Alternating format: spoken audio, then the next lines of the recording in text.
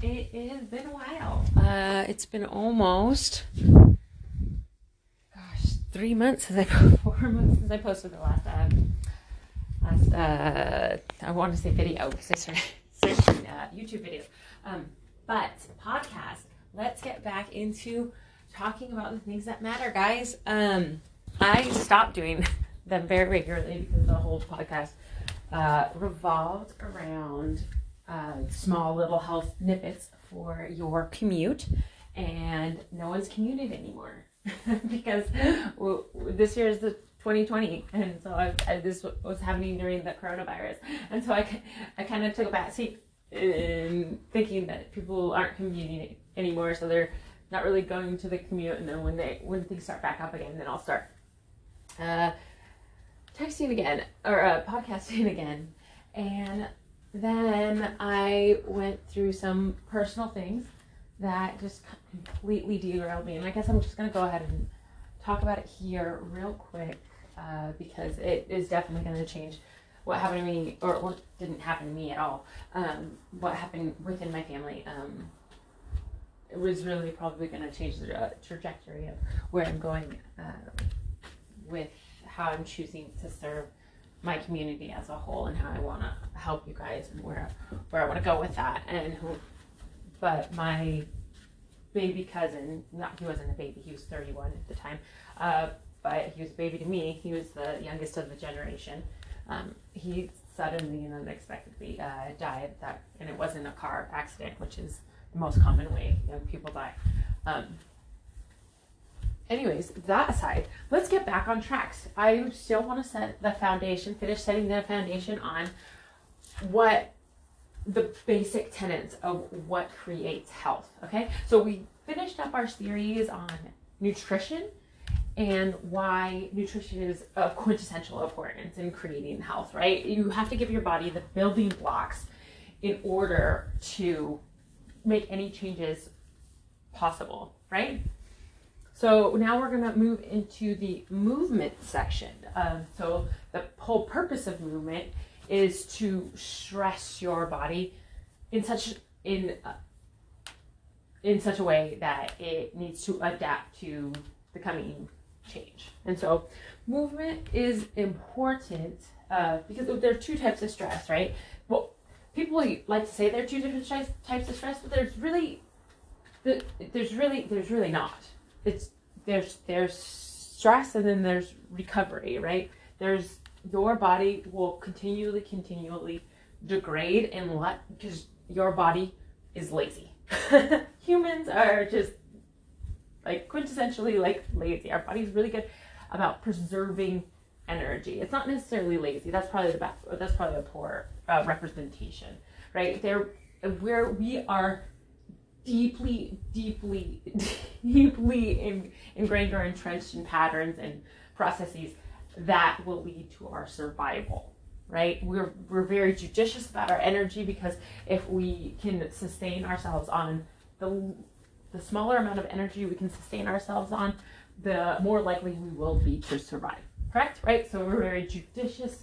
Our body is very judicious with how it spends or chooses to spend energy. So if we don't have to fortify ourselves in certain areas in order to survive, then our body will choose not to do it. So if our daily lives only need X amount of muscle tissue, then it'll only maintain X amount of muscle tissue. This is why we go to a gym, because we go to a gym, we lift heavy weights, and we lift heavy weights for a consistent period, and our body starts to think, hey, maybe I need to lay down some muscle here so we can lift these heavy weights without hurting ourselves in the future, okay? So we're just going to go ahead and lift those muscle, or put down some muscle, put down some more muscle, and that leads to denser and stronger muscle tissue. But muscle tissue is very metabolically costly. So if you're not doing that on a regular basis, your body's going to be like, well, we don't need this anymore. Get that out of there. And so that's why you have to do exercise with any type of regularity. But let's go back to even why it is important to why movement in general is important. We're not even talking about getting yoked, right? We're just talking about movement. Why is movement so important in general? There's a bunch of different philosophies on this, but one that I like to subscribe to is very similar philosophically to a rant that, or not, it's not even a rant. It's actually a very well presented argument by, I think he's a neurophysiologist. He did a TED Talk. His name is Daniel Wolpert. That's spelled Wolpert. And his first name's Daniel. So if you Google Daniel Wolpert on YouTube and bring up the search for the video that says why we have brains or something like that. So his whole postulate is that the only reason why humans have brains to the extent that we do, because we have the most intricate and advanced brains of any other species on the planet. This is arguably why we are the predominant species that quote unquote rule the planet. We definitely exert more of an influence on the planet than any other species there. And I'm sure a lot of animal biologists and perhaps like proteobiologists might have an argument with me about that, but it's inarguable that we take up a lot of real estate on the planet, right? Like as far as our carbon footprint and stuff is concerned. Anyways, we're able to do that because of the complexities of our brains and the capacities of our brains. And so many people have theorized on like how we evolved this brain. What's the purpose of it, right? And so his whole thing is the only reason we have brains is because we are the complexities of our movement. And I really, and one of his bullet points of his argument is an animal called the sea squirt, who has some sort, because animals that move tend to have nervous systems, somewhere on the spectrum of really archaic forms of a nervous system and up into the nervous system that we as humans have, right? And so this sea squirt has this type of a variation of a nervous system that you might not recognize as a nervous system, but it has the basic principles that would classify it as a nervous system. And so it wanders around the ocean until it decides it's going to find a spot that's going to stay for the rest of its life.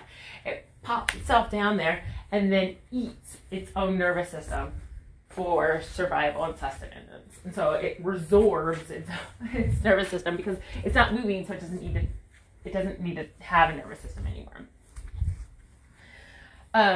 So because us as humans have like such wonderful dexterity and capacity of movement, this is why we have developed really, really intricate brains that have, or highly evolved and advanced brains that allow us to have this higher order of thinking. Because we actually have the 3 layers to our brain. We have the inner lizard brain, and then we have the mid like doggy brain, and then we have the cortical higher function analytical thinking human brain right on top.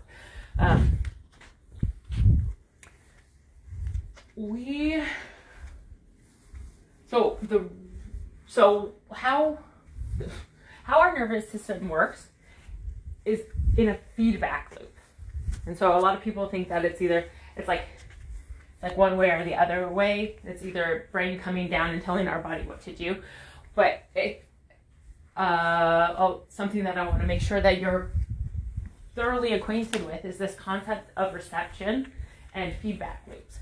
Our body has a myriad of different sensors: chemoreceptors, baroreceptors, different types of proprioceptors, which are types of mechanoreceptors, and all kinds of just receptors that sense everything, that sense the environment, both our internal environment and our external environment.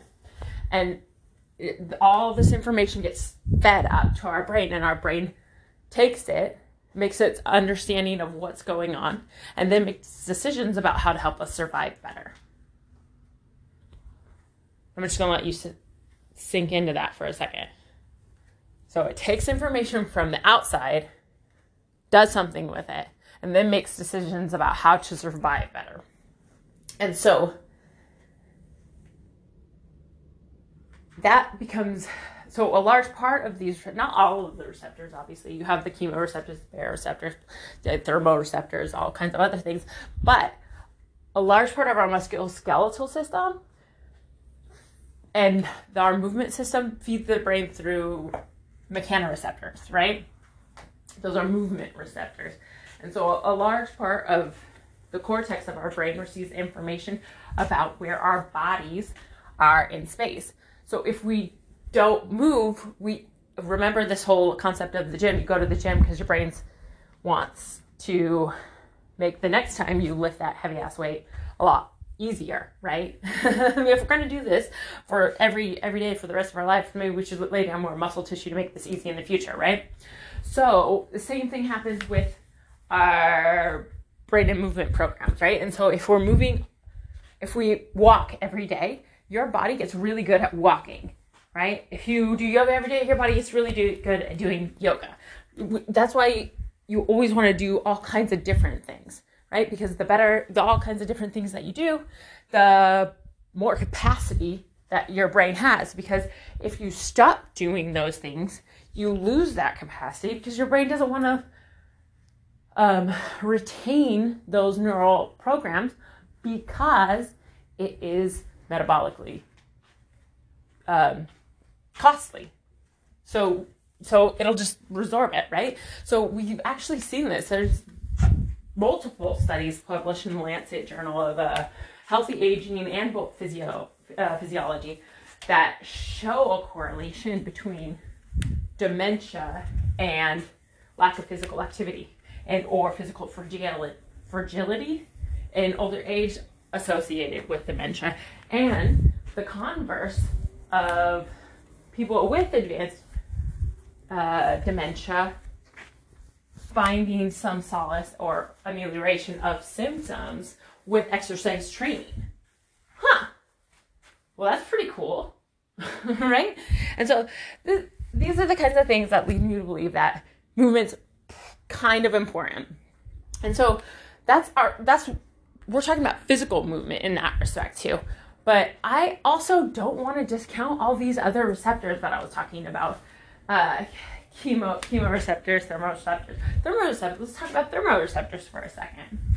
When we're talking about like things like, well, I guess that's, yeah, things like the Wim Hof breathing. So for those of you who aren't familiar with what who Wim Hof is, he's this little corpse guy has very sage wisdom, right? He just decided that he was going to hyperventilate and then hold his breath for a really long time, and he found that he derived a lot of positive benefits for him, and he ended up breaking a bunch of world records as far as exposure to cold and holding his breath in extreme conditions or doing extreme things. And he holds multiple world records for his physical feats of, outside of the realm of normal physiology, like his ability to do things that are classified as superhuman, right? And so they studied him, because anyone who's kind of like outside of the realm of our normal continuum, everyone's like, well, what are they doing? Like, what's happening here? So they did a bunch of, they tested him and like a yogi and then a monk, and they wanted to see who was best at elevating their HRV. HRV is a heart rate variability. So that's I don't want to get into all the particulars, but basically it's a good measure of your parasympathetic tone. So your sympathetic tone, when simplified, we're talking about our autonomic nervous system. We can talk about conscious thought, and then we can talk about subconscious thought. So subconscious thought is the indirected, like you are not consciously directing the autonomic part of your nervous system. So, and it conducts a bunch of different processes. There's two branches. There's the sympathetic branch and the parasympathetic branch. And there's a very strongly held belief with, and it's looking like the new research is suggesting that we might have a third branch. There's good evidence for that. But the traditionally accepted two branches are parasympathetic and sympathetic. So sympathetic would be your fight, flight, and freeze response. So that's going, charging, moving, pushing forward, challenge, stress, right? And then your parasympathetic is your rest, digest, recharge, resting and rebuilding from the stress that you were experiencing. And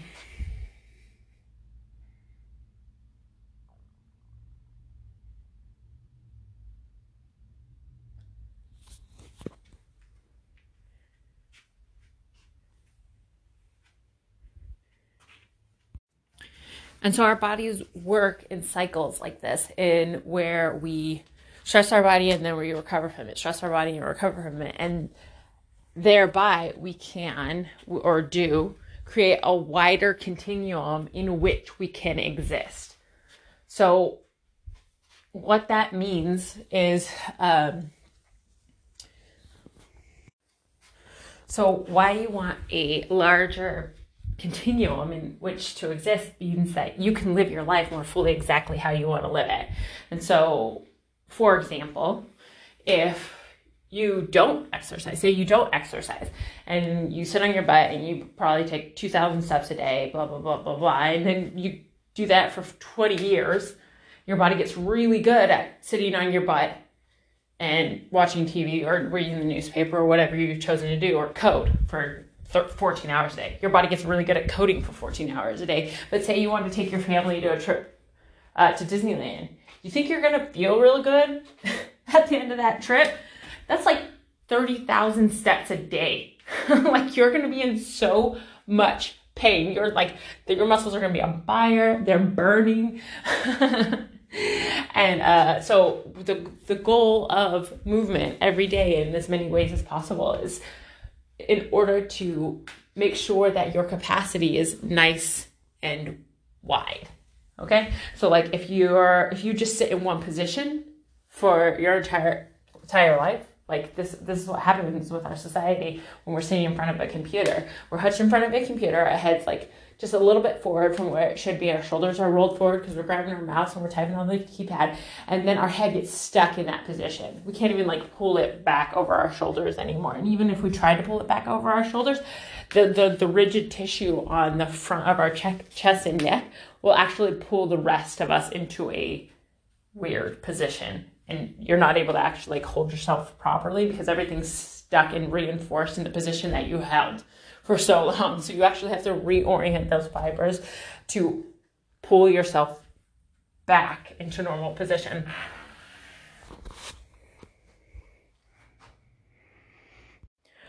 So the more regularly and frequently you can stretch yourself to the edges of your continuum of movement, or a continuum of how long can you hold your breath. If you practice like the Wim Hof, if you practice holding your breath for as long as you can every day of your life, you think in 20 years you might be able to hold your breath for longer? Of course you will, right? Your mitochondria get really good at processing the oxygen that you already have, and so you can survive on less and less and less and less oxygen, which is a great thing to do if you're looking to survive and just get the most out of life, because whatever life throws at you, you have a better opportunity to be able to meet the challenge. So this is why movement is so important, and I really, really hope I've inspired you. And if you if I haven't, I'm just going to keep on talking, and hopefully something catches your fancy at some point. I really appreciate you listening and chiming in today, and I hope you join me for this journey. Thank you.